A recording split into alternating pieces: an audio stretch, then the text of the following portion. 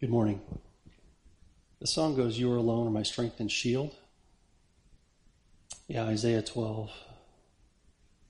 "Behold, God is my salvation. I will trust and not be afraid, for the Lord Jehovah is my strength and my song.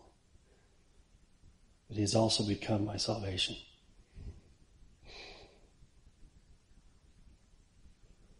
First Peter 2. In light of Jesus being our desire, more precious than gold, may we also look to him as an example. Again, many times I've come up here recently as far as what's going on in the world and going, okay, Lord, help me preach to myself that God is on his throne. I'll read a section of 1 Peter 2, and then I've got a portion of John Piper's Solid Joys as a commentary on it. 1 Peter 2, 19 through 25. "For this is thankworthy if a man for conscience toward God endure grief, suffering wrongfully. For what glory is it if when he be buffeted, punished for his faults, for your faults, ye shall take it patiently.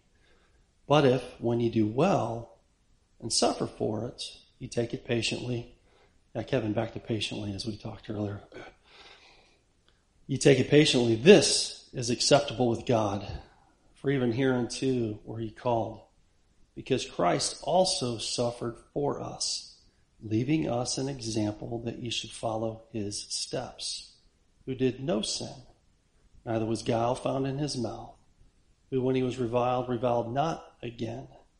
When he suffered, he threatened not, but committed himself to him that judges righteously, to his Father in heaven, who his own self bare our sins in his own body on the tree, that we being dead to sins should live unto righteousness, by whose stripes ye are healed.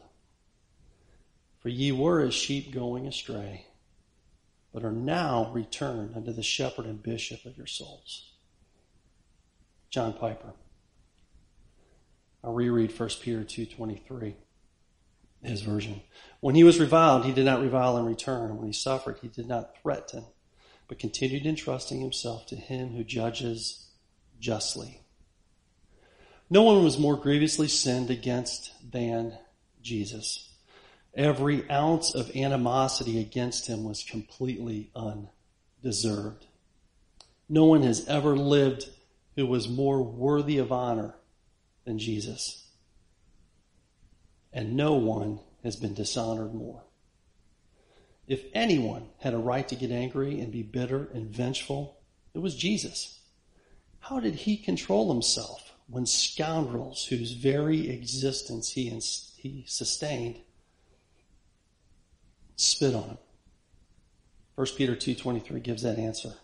When he was reviled, he did not revile in return. When he suffered, he did not threaten, but continued entrusting himself to him who judges justly. What this verse means is that Jesus had faith in the future grace of God's righteous judgment, future power. He did not need to avenge himself for all the indignities he suffered, because he entrusted his cause to God. He left vengeance in God's hands and prayed for his enemies. Quote, "Father, forgive them, for they know not what they do." Luke 23:34.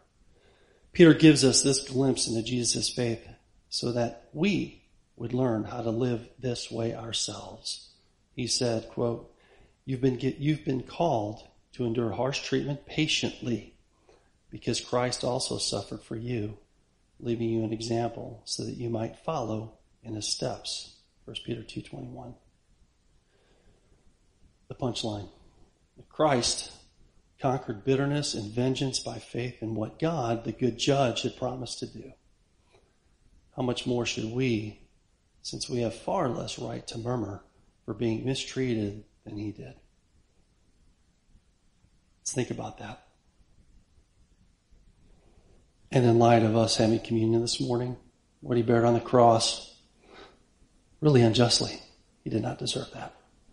Let us remember that. Let's pray. Well, God, thank you Again, blessed to be able to freely gather together with other believers, Lord, that delight in gathering and worshiping you. Lord, I pray today, God, there was an excitement of coming together, Lord, to hear your word, to sing praises unto you, to encourage one another, to get to know you more. Lord, help us to continue to look unto Jesus, our Savior, our example for life.